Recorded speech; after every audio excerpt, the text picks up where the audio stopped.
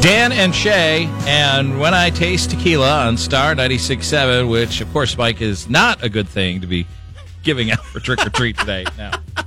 Do you want to be the most popular house on your block for a very, very short amount of time? Right. Might go over in Cabo, but probably not here in the Chicagoland area.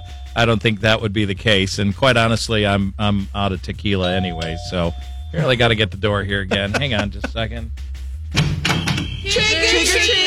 Oh, look at you two. Now, I know you must be like Mary Poppins or something, but I don't know about you, the bald head and the glasses. Are you Captain Picard? No. Would you like an answer? Yeah. I'm Kevin Collins. Oh, now I can tell. And who are you, little girl?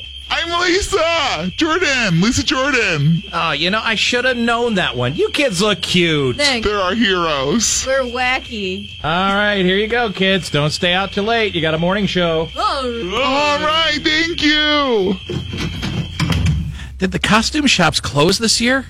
What happened? We need to ring those kids up at 2:30 in the morning and start yelling, "All right, kids, show prep!"